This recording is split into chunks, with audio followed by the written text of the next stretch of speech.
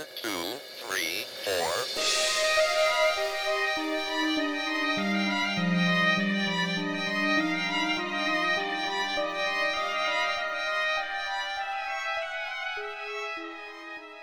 Hi guys, I'm Marie. And I'm Maddie. And we are here recording Lost in the Woods. Thanks for joining us today. Yes. We are very excited to be back again for another week. And today we are bringing you a crazy case about Jenny Bastian and Michella Welch, who both went missing from Tacoma, Washington, which, by the way, is also the home of Ted Bundy, if you didn't know. By the way, while doing research for this case, I learned one very important thing. Which, I'm waiting. Do not move to Tacoma, ever, ever, ever. Oh, also Tacoma stinks. The aroma of Tacoma, it's like a thing. Yeah, tell me, if you live in Tacoma, do you still smell it? So, on March 26, 1986, Michella Welch, who was 12 years old, would go missing. She was in the 6th grade and had blonde hair and blue eyes. Barbara Leonard, her mother, purchased a new home for her and her 3 daughters. So we have Nicole, Angela, and Michella.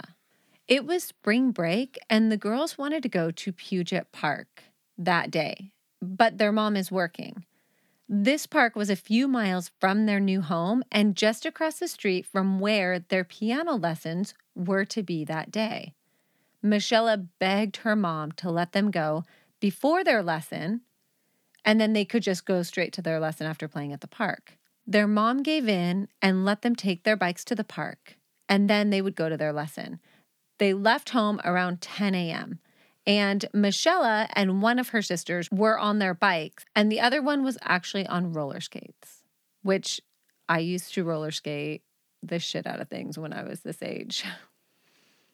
Yeah, I had my own set of roller skates at this age. Uh-huh. I was going to the skating rink every single Friday at this age. Yeah. Oh, yeah. Hey, Mom, could you drop me and Mackenzie off at the roller skating rink? So once at the park around lunchtime, the girls realized that they had forgotten their lunches. So Michella went to ride back to the house to get their lunches while the other two played at the park. And this is not a small park.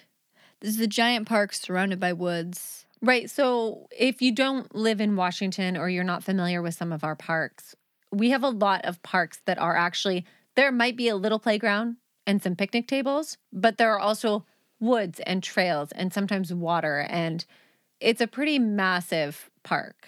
Most of our parks are pretty massive. So if you're imagining like just a playground, this is not it. This is not that. So Maddie just looked up the park. There's a lot of trees and paths and picnic tables. There is a play structure. Yeah, it looks nice. Yeah. While waiting, Nicole and Angela needed to use the bathroom, but there are no restrooms at this park. So they decided to go down the street to a local business where they could use the bathroom. And while there, they called home to check on Michella, but there was no answer. They got back to the park around 1:15, where they found Michella's bike locked up and their lunches sitting on the picnic table. Oh no, these sisters probably have so much. Yeah. What they didn't see was any sign of Michella. Okay, so they called out for her and even used the family bird call. Kind of cool. Why don't we have a family bird call? I feel like we need a family bird call now. Okay. I definitely will not be able to do that. It's so easy, actually. I guess that's our bird call, which none of us are going to be good at. The girls then called the police at 3:10. So they got back to the park at 1:15? Yeah. So they took off. And by 3:10, they're already panicked. Because her bike is there, their food is there, but she is not there. And she was in charge of them. She's the oldest sibling. Yeah, so pure panic. But I am not surprised that it did take them that long to call the police or anything because they're children, you know? Especially not in the 80s. But yeah. Now, I think that would probably happen faster, but in the 80s. So the police notified their mom and the search began right then and there. So search and rescue was called in when it started to get dark. A witness who was a 13-year-old classmate of Michella told police that he saw a man at the park that day that seemed to be watching the girls. He said he was under the Proctor Bridge and described him as white, mid-20s, and about 5'6", and said that he was wearing blue jeans, a blue jean jacket that had holes in it, and was dirty and ripped, and had white tennis shoes on. A sketch was done, but they were never able to find this man. Not surprised. Shocking. So another witness, who was a man who worked at Michella's school, said that around 1:30 he had driven by the park and seen Michella talking to a man who he described as possibly Hispanic, 25 to 35, about 5'8", black hair, possibly mustache, and light-colored clothing. Neither of these men were ever located. Very frustrating. Again, though, witness statements can be super unreliable, especially if there's no... We were talking about this the other day. Like, to commit something really well to your memory, you have to put conscious effort into it. So if you see something in passing, the chances of you remembering it, unless for some reason it stands out to you, are very slim. Yeah. People don't realize how hard it is to remember something that you casually see in passing. Yeah, they did a thing at school in our history classes where they had another kid from a history class walk in, take something, say something, and walk out. Mm-hmm. And then the teacher was like, because it was super random and it was completely different. They took an account from each and every one of us of what we saw. And nobody was 100% correct. Yep, I believe it. Because I was wrong on the color shirt he was wearing. Yep. Searching continued till nightfall. They had dogs and volunteers. And it was actually a search dog that found Michella's body around 11:30 p.m. She was in an overgrown gulch about a quarter mile from the play area where she had left her bike. There was a makeshift fire next to her, but her body was not burned at all. She had been beaten, sexually assaulted, and her throat had been slit. I just can't with this. Like, this little girl is the same age as Cordelia. This little girl is the same age as my daughter. I cannot even imagine her going through something like this. Mm-mm. All right, now that things have escalated very quickly, you're welcome. Yeah, that escalated really fast. Actually, I had to stop for a second before I started reading that one because it happened so fast that they found her body. Like, no other information in between. Yeah, so after months of following up every tip that they received, one from a man jogging, a jogger, a runner, a man running, jogging of some sort. He said that he had seen a man matching the sketch from the first witness. Right, so the 13-year-old classmate. Yeah. He said that he had seen this man at Point Defiance Park. Yep. 100% been to that park, which is only a few miles from Puget Park. This made police believe that he might have been searching for a new victim, but police were unable to locate this man. That's terrifying. Can you imagine a few miles away, a couple months later, somebody's like, I definitely saw that guy in this park. Yeah. You would think he was looking for a new victim. On August 4, 1986, so 5 months after Michella was found, 13-year-old Jennifer Bastian would go missing. She had blonde hair and blue eyes. She liked playing sports and was described as being a bit rough and tumble. Jenny and her mom woke up that day and decided to enjoy the sun in the dining room in front of their patio doors before her mom had to go to work for the night shift. Jenny had gotten a new Schwinn bicycle, and she planned to ride the YMCA tour of Lopez Island event, and she'd been planning to ride with a friend on a little training this day, and her friend ended up backing out at the last minute. Her mom and dad were working, so she called her dad to ask for permission to ride her bike around the 5-mile drive and trails near the Point Defiance Park, which also includes the Point Defiance Zoo and Aquarium. It's a 5-mile road, but there's a shoulder. You can ride your bike on it. Yeah. And of course, she calls dad because dad's more likely to say yes, I'm sure. Always. Dad, I would like to know if you grew up in a household where dad was the one that was less likely to say yes. Phoenix is growing up in that household. Oh, shit. You're totally right. Uh-huh. Yeah. Phoenix will be asking me when she wants to do something. 100%.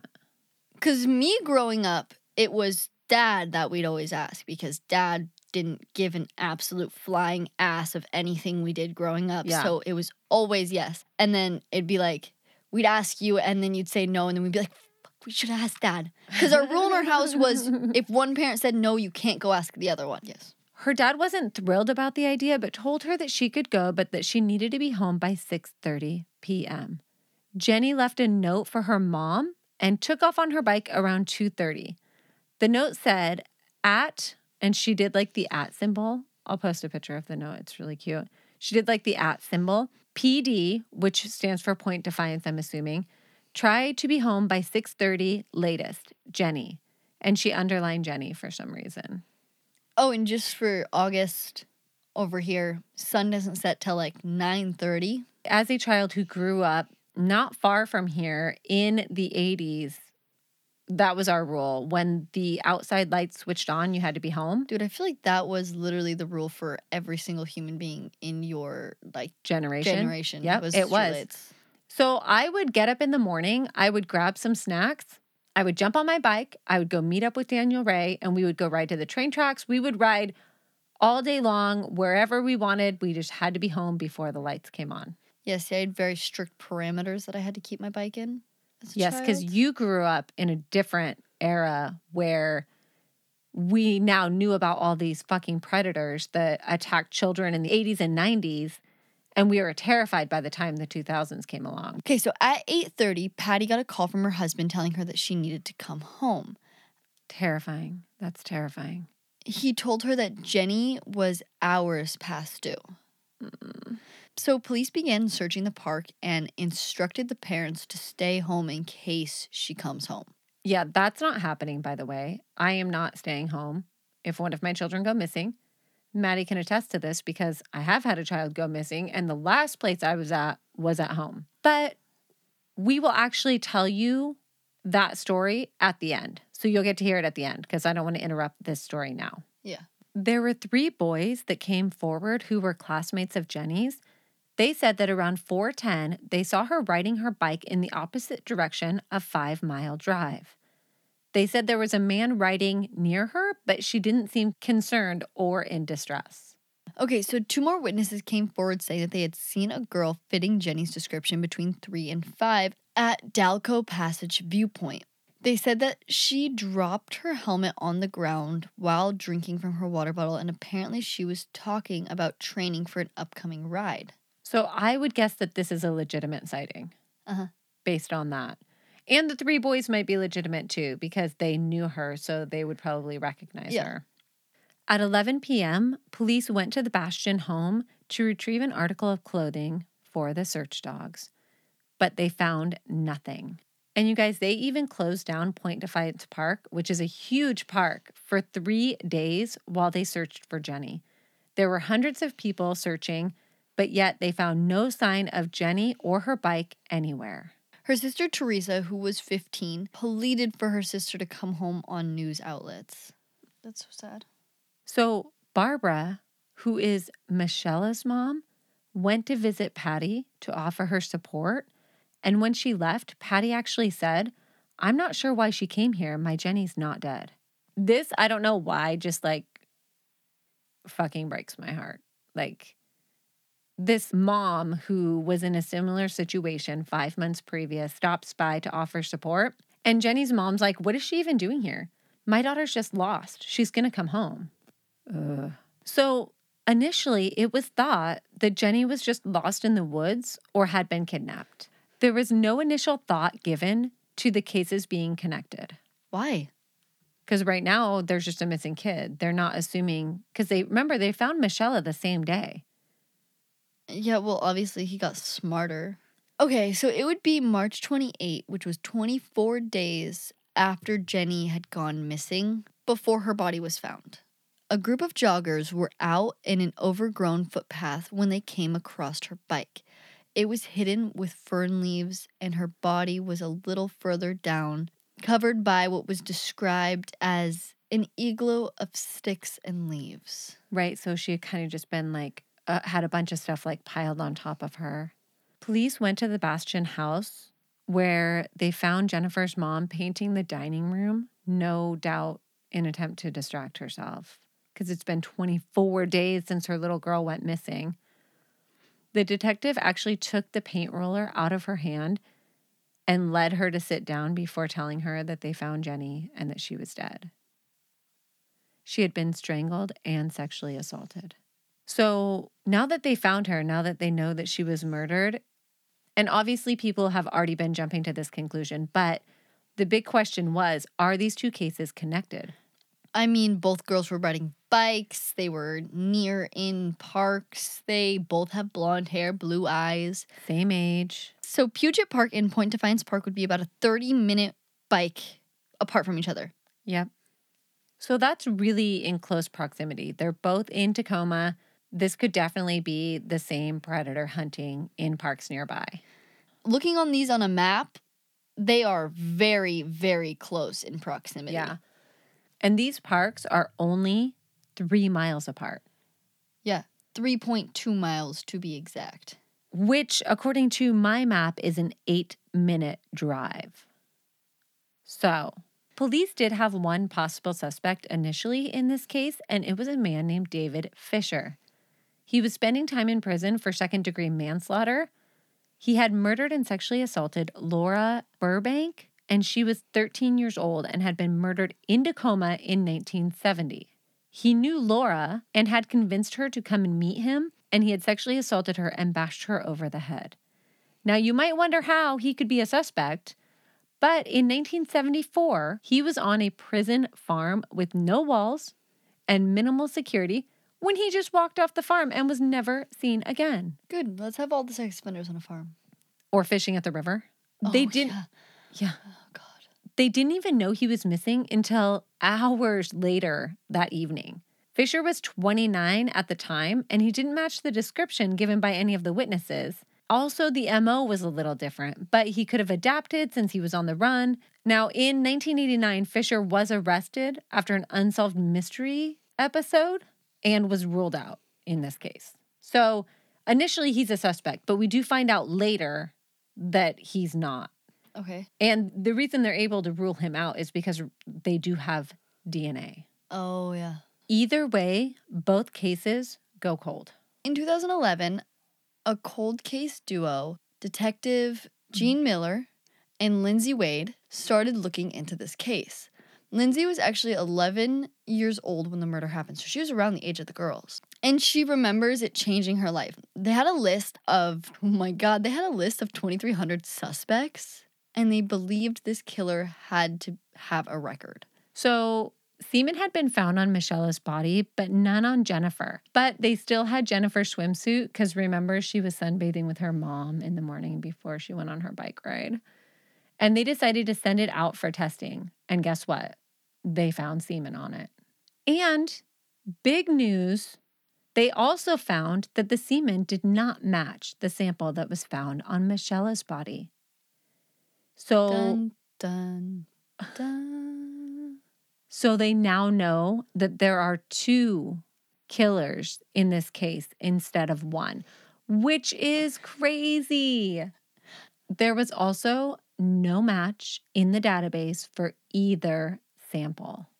So the DNA was sent to Parabon, who did snapshots of both men, and those were circulated to the population. So these are like the DNA profile where they guess or they estimate what somebody looks like. They make an educated guess based on your DNA. Right. And these can be, we have seen these be very accurate and we have seen these be very inaccurate. So some of it does include a little guesswork. It's not exact science, but now we at least have 2 different faces to go with these 2 killers. Lindsay Wade contacted Colleen Fitzpatrick, who is an expert in forensic genealogy.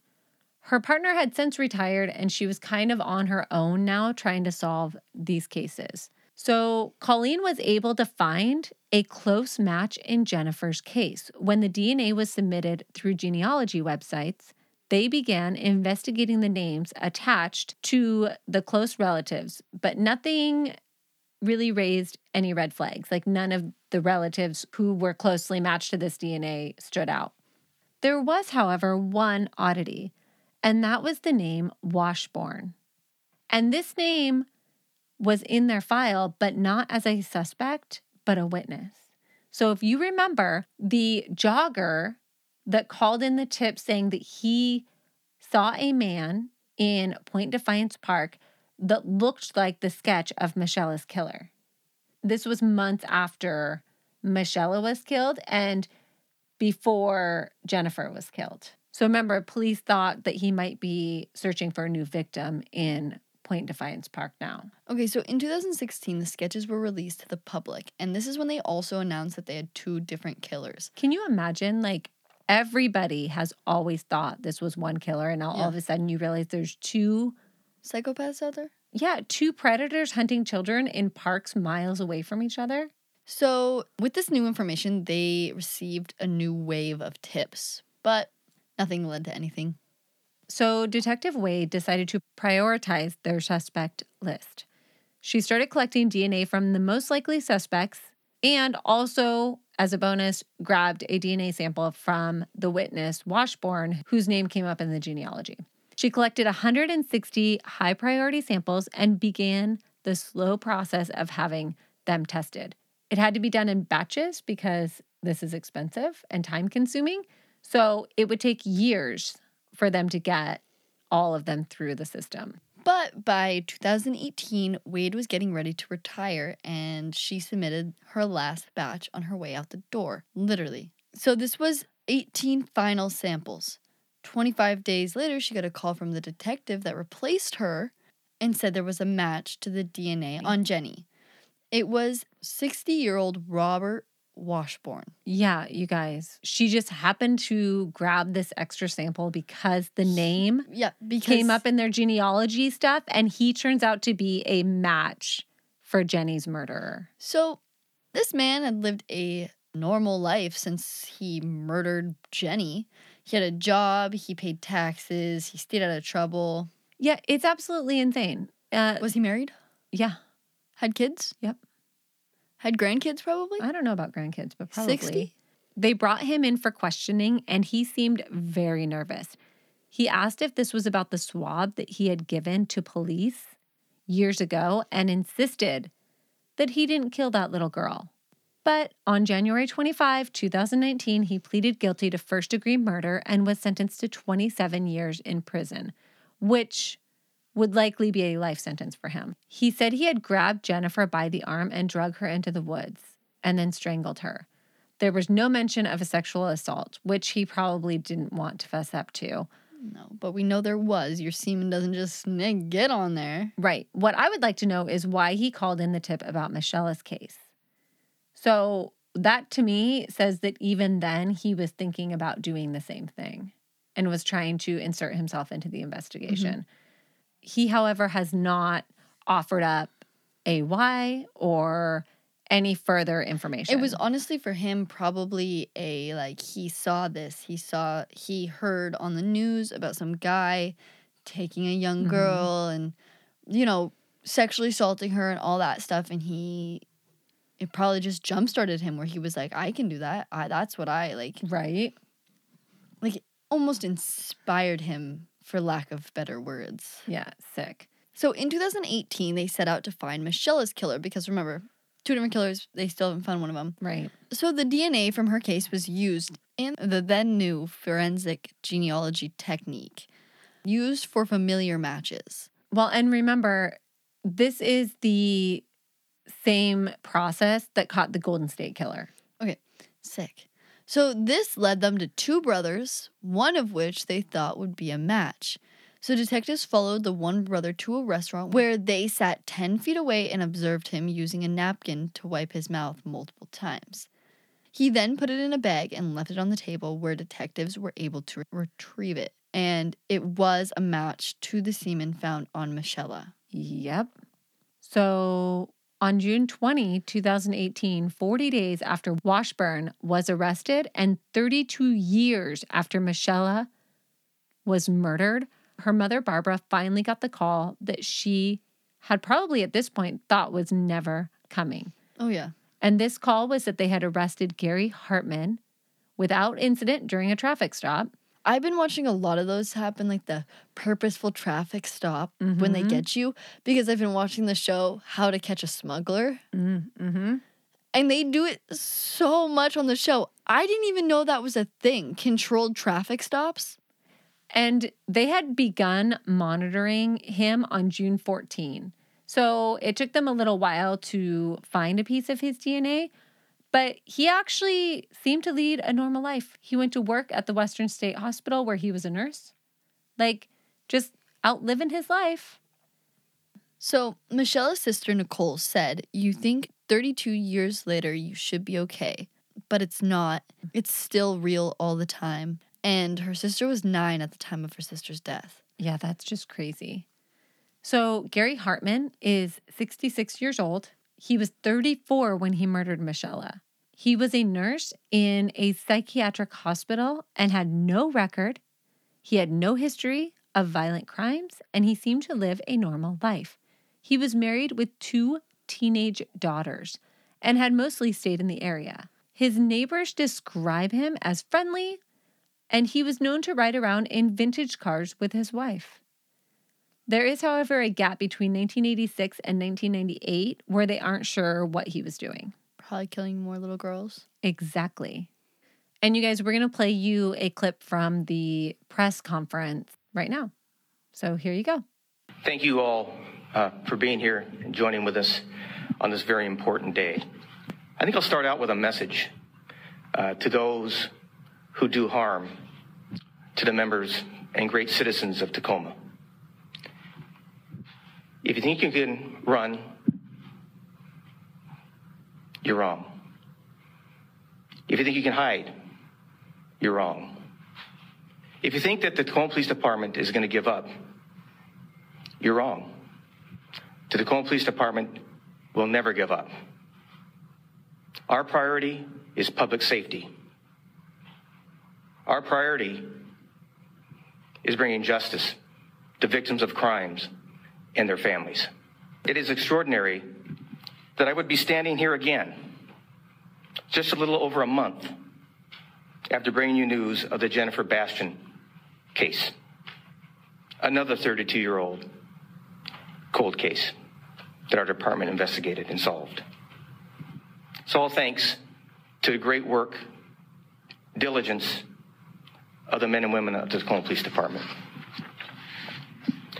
These cases truly represent the crossroads of good old-fashioned police work combined with improvements in technology. The advancements in DNA identification and computer modeling combined with tried and true policing techniques continue to provide results. This case is a great example of that.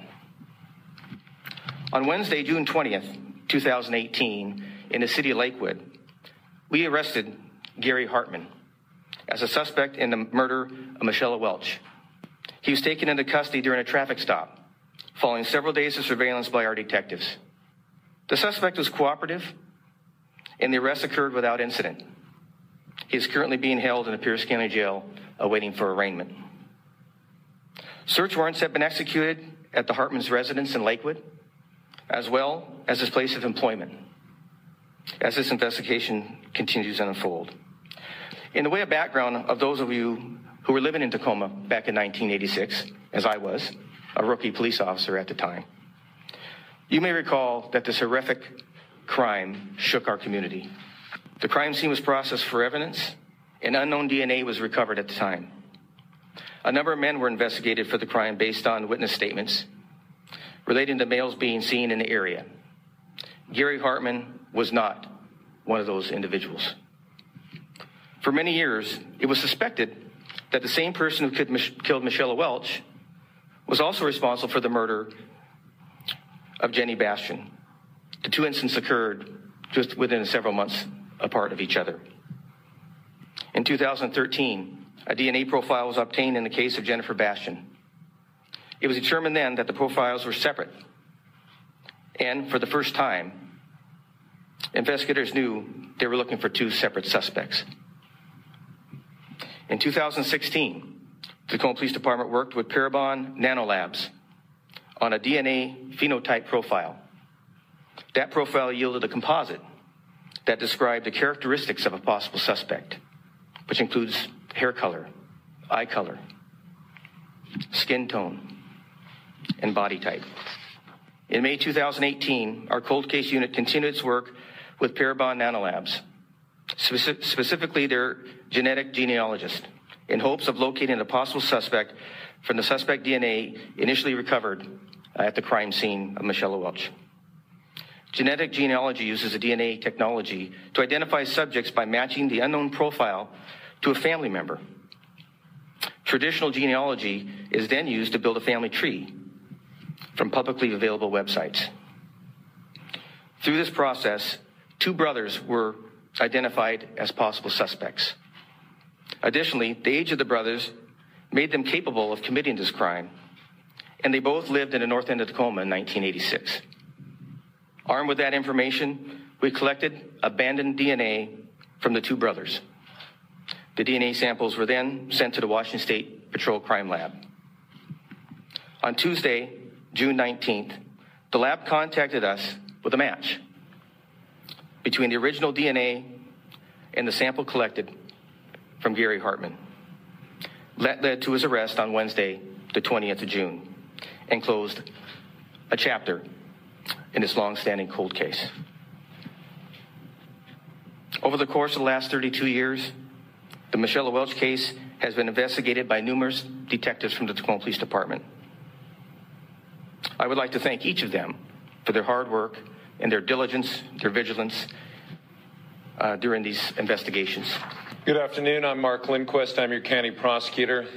Jennifer Bastian and Michella Welch were among the main reasons that we formed a cold case team with the Tacoma Police Department in 2011. As Chief Ramsdell noted, those cases stunned the city in 1986 and stayed with us. There have been advances in DNA technology, and we have been staying on top of those advances. Today, we're at a point where if you're a criminal and you've left your DNA at the scene, you might as well turn yourself in now. We will catch you. We have charged Mr. Hartman with murder in the first degree and rape in the first degree. We'll be arraigning him on those charges Monday. I'd just like to close by thanking the Tacoma Police Department, the FBI, and the Crime Lab, and everybody else who worked these cases, including the people out in the community who communicated with us. We appreciate the teamwork, we appreciate the collaboration, and we're happy to be delivering justice and some closure for the community. Thank you. We followed him into a restaurant where he was routinely going about his day. He had gone to the restaurant with a coworker, ordered some coffee and something to eat, and sat down at a table. I ordered some coffee for myself and sat down at a table nearby where I could observe his actions. I observed him using the napkin multiple times. He crumpled it up, put it into a bag, then crumpled that bag up, and then voluntarily abandoned that bag as he left the restaurant. And I was able to collect it and get that submitted to the lab. It is exciting, but of course there's a lot of work to do even after that moment takes place. And there are a lot of detectives that were involved in doing that surveillance, a lot of detectives that were involved in effecting the arrest. So it is an exciting moment for us. But we also have to stay focused and continue with the job we need to do. I have spoke with Michella's mom, Barbara Leonard. She is ecstatic. I was working at the time, so the chief had the honor of calling her and initially breaking the news to her. She told me that sent chills down her spine. And I've had multiple conversations with her since. She's very grateful and very excited. My favorite part about that press conference was definitely the comment that he made about if you committed a crime and you left your DNA, you might as well turn yourself in now because we're going to get you. Who said that? That we just played for them. Oh, yeah. I like that part. I've never heard this press conference. I don't know what's happening. Why did you look at me to talk? Like, I've heard the press conference. I just assumed you'd chime in with yeah, that was a good one. I don't know. I don't know what's going I don't know what press conference is being played. In 2019, a law was signed that would expand law enforcement's DNA database. It was named after Jennifer and Michella. It is called the Jennifer Bastian and Michella Welch Law. The law allows law enforcement to obtain DNA samples from deceased sex offenders and those convicted of indecent exposure. Now, I find this really interesting because this could actually solve a ton of cold cases, which is why I'm assuming they fought for that. Yeah. Oh, and I have a recording. Jennifer's mom actually testified in favor of this law. Okay. So here's a clip of that. By ensuring that DNA is collected properly and entered into our national DNA database known as CODIS. Thank you. Good morning, everyone. My name is Patty Bastian, and if you look at the subtitle of the bill, it's the Jennifer Bastian and Michella Welch bill.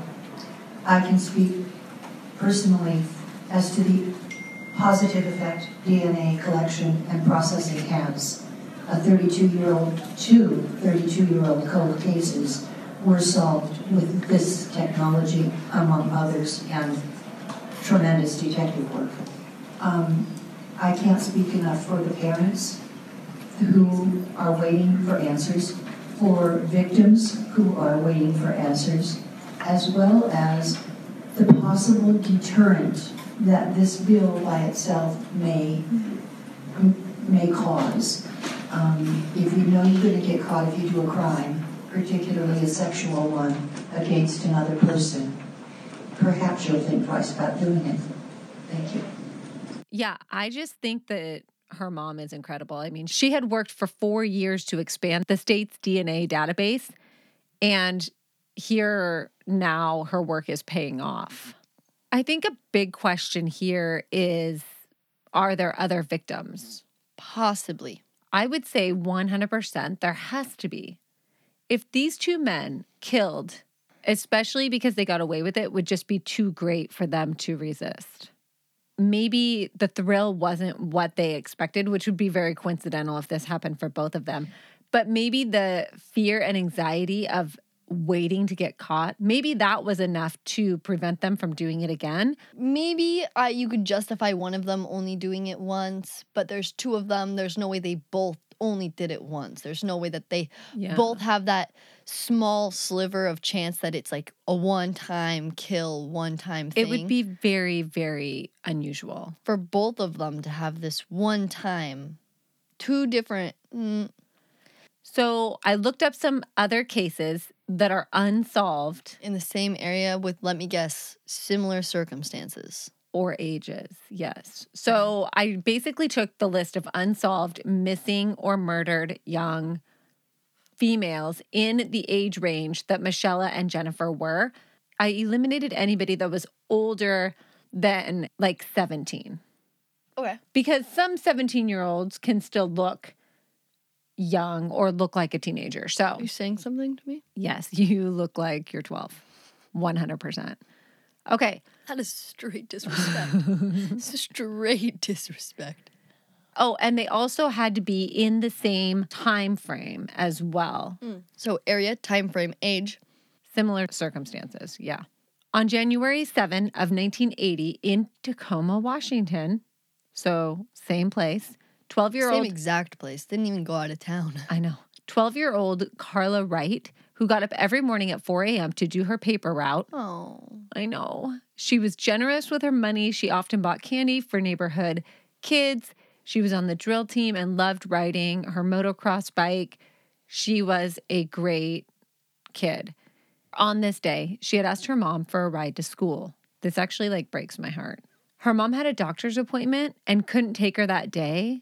They bickered and kind of went back and forth about this ride, and it ended with Carla having to walk. Her mom couldn't take her, but they argued about it. She left home at 8 a.m. and took a shortcut to Gray's Junior High School, but never arrived and was never seen again. Dude, I bet you her mom is just like, fuck, I wish I canceled my appointment. I literally can't even handle this. It stresses me out. I know that people have like such bad survivor's guilt, but just imagine if it was something like this. Like well, especially because, I mean, Carla's not lazy, right? She gets up early every day. She walks to school on a regular basis, but this day she was asking her mom for a ride. It breaks my heart. Her mother reported her missing that day when she didn't return home from school, and 12 days later, her body was found. Some boys were playing with BB guns, and they came across a black bra, which led them to her body.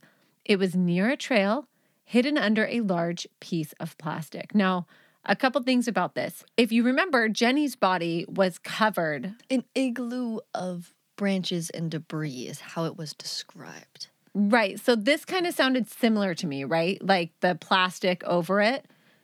She had been raped and strangled. Which is the same as Jenny because Michella was the one that had her throat slit? Yep. Did this happen before or after Jenny was killed? This happened in 1980, so before. Michella happened in what? 1986? This happened 6 years prior. I could still get behind it that it's the same killer. Well, because remember, Jenny's killer was a little older too. So, I mean, to me, it would kind of make sense that they could be connected. Okay, again, David Fisher was considered a suspect in this case. Who's David Fisher? He's the one that escaped from the prison, farm, unsecured situation, right? Yeah.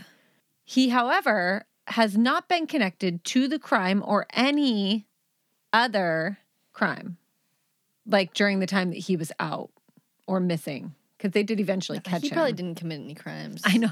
He's like just laying low and he's getting all these crimes are getting pinned on him. Murders. Also, Guy Rasmussen was also considered a suspect in this case because he knew Carla and Angela Meeker, who is a 13-year-old girl that is still missing, but he has also never been officially connected to these crimes. Now, it does appear that they have DNA in this case. So I'm assuming that's why these two men were not connected. Mm-hmm. But I'm not sure if this DNA has been tested for that, entered into these genealogy websites or entered into the databases, or if it's even good viable DNA. Yeah, exactly. Because we're going back even 6 years earlier than Michella and Jenny's cases where they couldn't really do anything with it. Yeah, who knows if it was like tampered with or stored improperly is the most common reason that this DNA isn't viable. Her mother says it was the worst mistake she has ever made. She said that her daughter was mad and didn't say goodbye to her or give her a kiss when she left for school.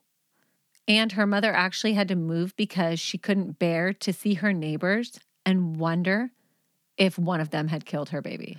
Oh, I would definitely move. I would start a fresh ass new life. I don't even think I could. This location is a 20-minute drive from Point Defiance Park, where Jenny went missing, and only 13 minutes from Puget Park, where Michella went missing. Okay, and then that's the longest one that we have. But then we have Carrie Ann Walker, who was 15. You want me to read any of these? Oh, yeah, go for it. You're just going to read the whole thing? I don't know. Go for it. Maybe they're tired of hearing your voice, Mom.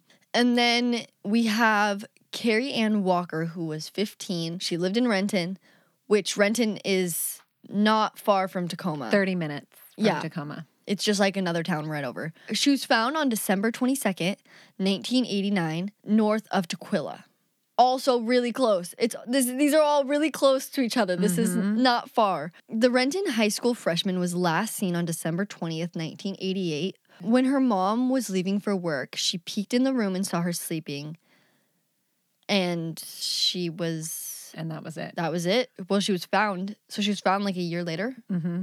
Like almost exactly a year later. That's weird. She was found on December 22nd, 1989, and was last seen December 20th of 1988. Right. And I didn't dig into any of these cases. I don't know if any of these girls were considered runaways. I don't know any more detail than what I'm giving you right now. I just wanted to give an example of how many similar cases. How many young girls are missing from this area in the same type of thing. Yep. Okay. And then we have Debbie Gonzalez, who's 14, of Auburn. Also really close. Which is 15 minutes from Tacoma. And she is found on September 26, 1987, in the woods off of Auburn Black Diamond Highway, west of Black Diamond. There's no obvious cause of death. And then we have Shannon L. Peace, who was 15, and she lived in Tacoma. She was found April 4th, 1988, in a field in Lakewood, believed to have disappeared on April 3rd, 1988. Yeah, she was from the Ponders Corner area in Tacoma. Okay. So Tacoma again. Another Tacoma. And here's another Tacoma. Christy Voruk, who was 13 and last seen in Tacoma in 1982, she was added to the list of possible victims of the Green River Killer, actually. You want to put blame on the Green River Killer? I say go for it. I say blame whoever you need to blame to sleep at night. I don't know. I support it. I think that's fine. Okay, so then we have Kimberly DeLange. She was from Sumner and found on August 20th, 1988, east of Enumclaw off Highway 410. And she was last seen in Puyallup shopping area about 20 minutes from Tacoma.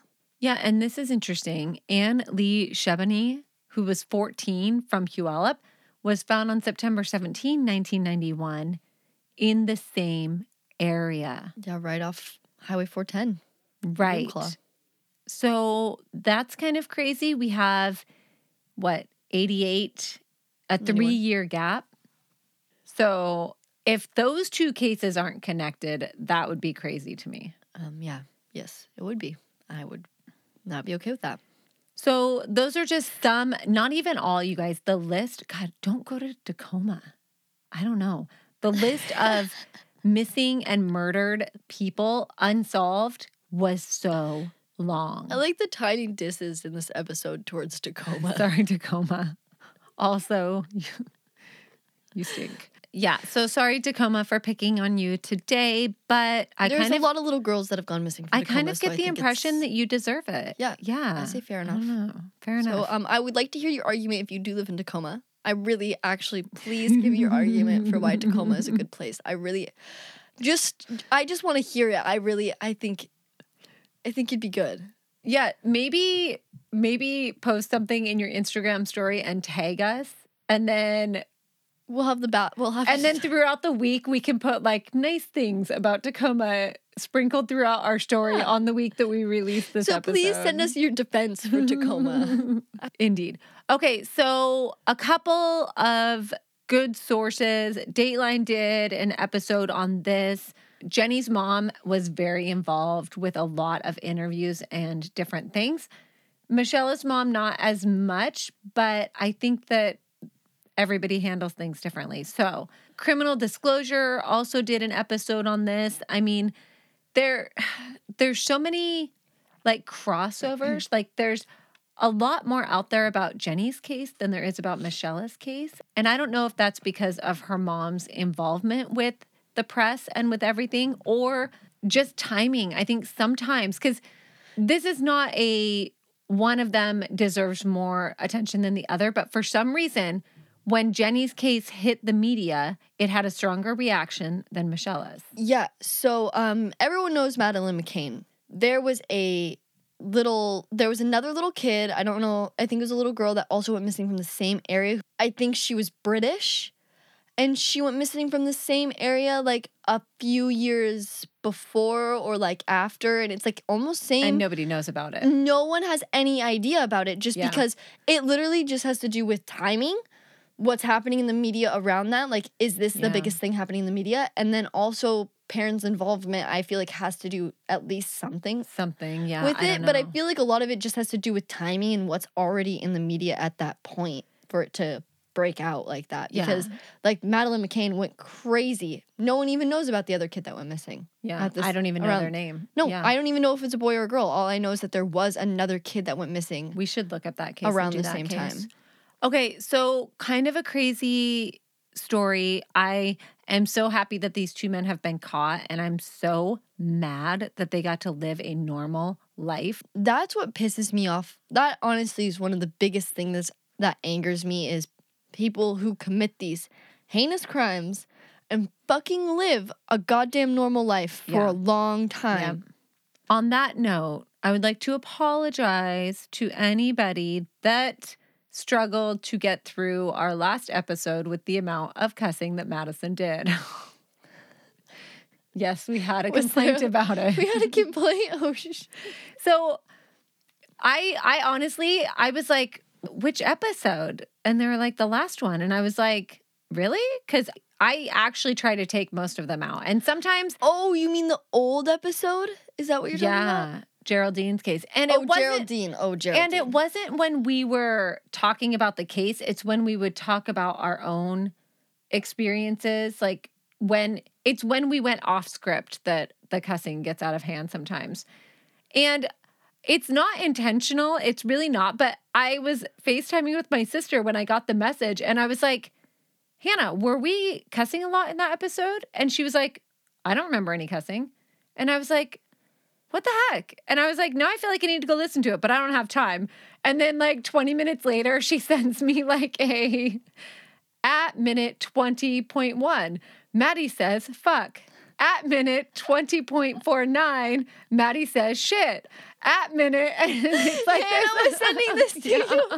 God damn it, that's so funny. And it's like this long list of like how many cuss words were in it. And I was like, you can stop listening now. I get it. Like, my bad. I'm sorry. I'm really bad. I'm really, really bad. and so am I, but I am able to control myself a little Dude, more. I can't. during It's this. literally part I of don't my know. normal vocabulary, and I It do is mine apologize. too. Yes, but I don't have self-control like you do. I can't turn it off. I don't know how you do. Oh, I also hate that case. That also probably has a reason why I was Yes. swearing so much is because Yeah, that is 100%. I do not Although like, it was definitely just like in a casual manner. It wasn't like to do with her. It was like our own. maybe I was nervous. I I don't don't know. I'll come up with more excuses if you want me to. I'm sorry for swearing so Okay, much. so let us know what you guys thought of this case. I am so excited for every goddamn criminal that gets caught based on DNA.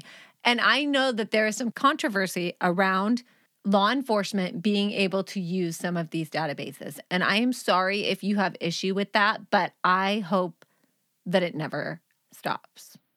So we would like to thank Ashley Payne for joining our Patreon. Thank you so much, or our Patreon. I don't know. Thank you so much. We really, really appreciate your support. All right, then we have Stacey Watson. Hi, Stacey. Thanks for joining. We have Tamara Buckley. Hi, Tamara. Tamara? Tamara? There's Tamar. yes. Tamar. Tamar Buckley. Okay, and then we have Sophie Hammond. Hi, Sophie. We got Whitney B. Whitney B. We don't know your last name. Actually, we probably do. We could probably look it up. But you wrote Whitney B as your name on your profile, so that's what You get. That's what you get. That's what we're going with. All right, and Whitney then B. we have Helen Willits. Willits. Hi, Helen. Welcome to Patreon. Thank you so much to all of our patrons. So thank you, all of you, so much for supporting us. We really, really appreciate you. And we could not continue doing this without you. Yeah, seriously, my mom would probably off herself if she didn't have a slight income coming in from this. Because she does everything. But yeah, if you guys want more content or want more of mine and Maddie's crazy personalities, Patreon is where you should go to get that. Also, we are going to start doing more videos so you can actually visually watch us record the podcast. And a lot of that's probably going to go into Patreon, so get ready for that. You get to see how many times my mom hits me during a recording. Don't worry, we're not going to do that all the time. We're going to do like one so that you guys can make fun of us, and then we'll see what you think because I can't read, so it's not super pretty without the editing. But at least maybe we'll do like mini Patreon episodes. Maybe we'll do a recording for like a Patreon episode definitely and some see. mini ones. That'd be good. Definitely a mini one, maybe easy words or something. I'm going to have to edit the entire script so that Maddie has no hard words to read. And I'm going to have to make it really big on the screen and I then hate you. probably make her wear like a shock collar. So when she gets distracted, I can just shock her in the middle of the video. That's Problem solved. If I was a child, that would be considered child abuse. And would be well deserved. Okay, so thanks for tuning in, you guys.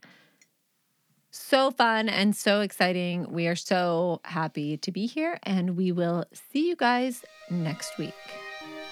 Bye.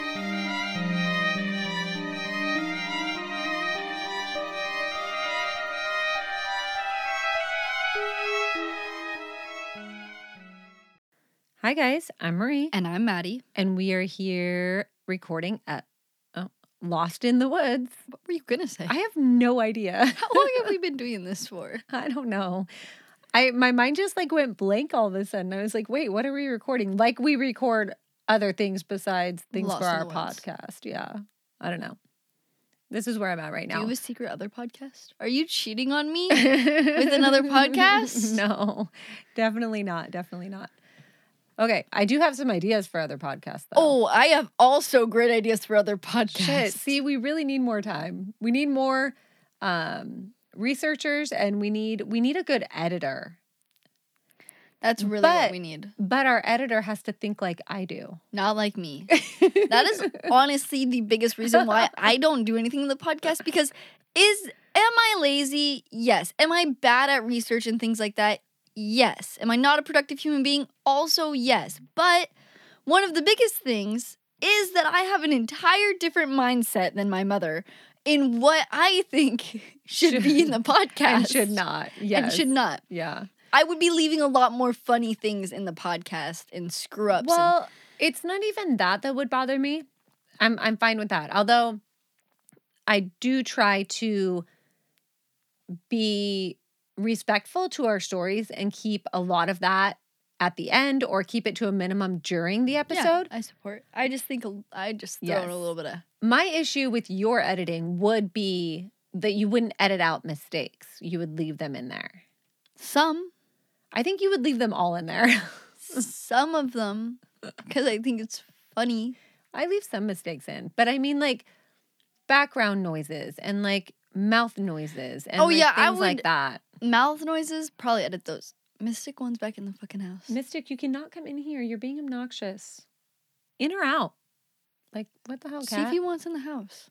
Remember when Cadence went missing? That was actually a really good time. I went to go pick up my sister from her friend's house. First off, I'm going out to dinner with my sisters. They are on their way to come pick me up.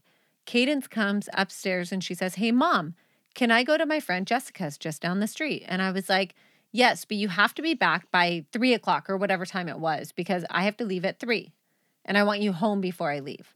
She's like, "Okay, no problem." So just before 3 or around 3, I send Maddie down to go get her because she hasn't come home yet, or maybe just after 3. And Maddie goes down there and she knocks on the door and nobody's home. There's no answer. The house is dark. She comes back and she's like, "Cadence isn't there." And I'm like, "That's weird." I'm like, "She definitely said Jessica's, right?" And we're like, "Yeah, we're trying to figure out, could she have gone somewhere else?" Couldn't find her anywhere. They're just gone. So I go down to the house. I'm pounding on the door. Nobody's answering. I don't have a phone number for this mother because we lived next door. We lived down the street from each other. Oh, and all the cars were gone out front of their house as well because the parents were actually out of town. No, the cars were there. That's how the police got their phone numbers, because they ran the license plate of the car. Well, none of their main cars there. They have like they have a bunch of cars in their driveway, but like their main van was gone. There were 2 cars in the driveway. Yeah, but their main van was gone and stuff. Like their main cars were gone. So we can't find her. She's gone. I'm not totally panicking yet, but we do jump in the car and we go to all of the children's houses in the neighborhood that we know and knock on their doors. I call, I message, I get a hold of. We walk through the woods. We walk through the wood. Maddie, or our neighbors who are amazing, their teenage son gets friends together and they go marching into the woods to see, because we have a bunch of trails near our house. And everybody's on alert. I call my sister who's on her way to me. We also have just about like every neighbor out front their house too, because we're like yelling. Yeah, so all of our neighborhood is coming out. Everybody's starting to look for these kids. Lulu was like 4th grade? Let's see. 3rd Yeah, grade? I think she was like 9 maybe. I think she was like 9 or 10. So she's like 9 or 10 at the time. So everybody's out looking for her.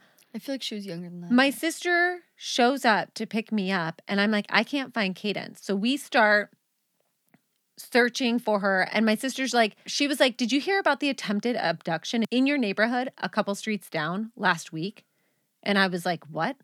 She was like, "Yeah, apparently some van tried to lure some little kid into their van just a couple streets down from where you live." And so right then and there, I called 911. Mm-hmm. It took them 40 minutes to get to us. They ran the plates of the parents' car that was in the driveway, got the phone number. The police officer called the phone number, and her mom answered, and her mom said, I'm not even home. I'm out of town. Yep. And we literally, like, she's like, my husband's working. He's not home. I'm out of town. She was like in another state or something. Yeah. We went into full-blown panic mode. We could not find them anywhere. So I'm like, okay, maybe she went down here, nobody was home, and then she got kidnapped or something. So another hour goes by of searching for her. Turns out, at the end of the day, that Cadence had gone with her friend and her older brother who was 17, to go to the dog park. The dad finally gets back to us and says that they all went to the dog park. Their 17-year-old son, their daughter, who's our daughter's age, and our daughter, and they all went to the dog park. And he was under the impression that Cadence had permission to go. So we're like, oh, thank God. So then the cop calls the son, and he says, yeah, we're at the dog park. We're just getting ready to leave. She's like, okay, you need to come back home immediately. 40 minutes later, they're still not back. So we send Hannah to the dog park to look for them. Mm-hmm. Searches the dog park. They're not there. The cop calls him back. No answer. I'm like, oh my God, she's been kidnapped by this 17-year-old brother now. Like, totally panicking. No, they decided to go to the dog park 2 towns over, and that's why it took them so long to get back. She was totally fine. She was totally unharmed, but the 17-year-old son probably had a heart attack when the cop pulled him aside to scold and lecture him for taking a child without permission. But scariest moment ever. It was terrifying. Gotta be David Fisher. Oh my God, wait, speaking of prison, so people get like sneak phones into prisons and stuff. Yeah. And make TikToks and post them. Oh yeah. Mom, it's fucking hysterical. I was watching this. At first I didn't realize what the video was, but it was people fishing out the prison window to get packages that people had thrown over the gate. And I was like, oh my God, they're smuggling drugs. I'm literally watching someone smuggle drugs into a prison right now. Mm-hmm. No, it wasn't drugs. It was food. They were smuggling nice, good food into the prisons via bottles. If you've ever seen Brooklyn Nine-Nine, it's top ramen, non-commissary top ramen that is the high-ticket item in that show when one of them goes to prison. So basically, like, it's traded like currency, and it's the picante beef is the flavor that's the most popular. That's the one that everybody wants. I don't know. That's funny. No, but I literally was watching them fish with a pole for food to bring into their prison cell. Mm-hmm. Prison TikTok.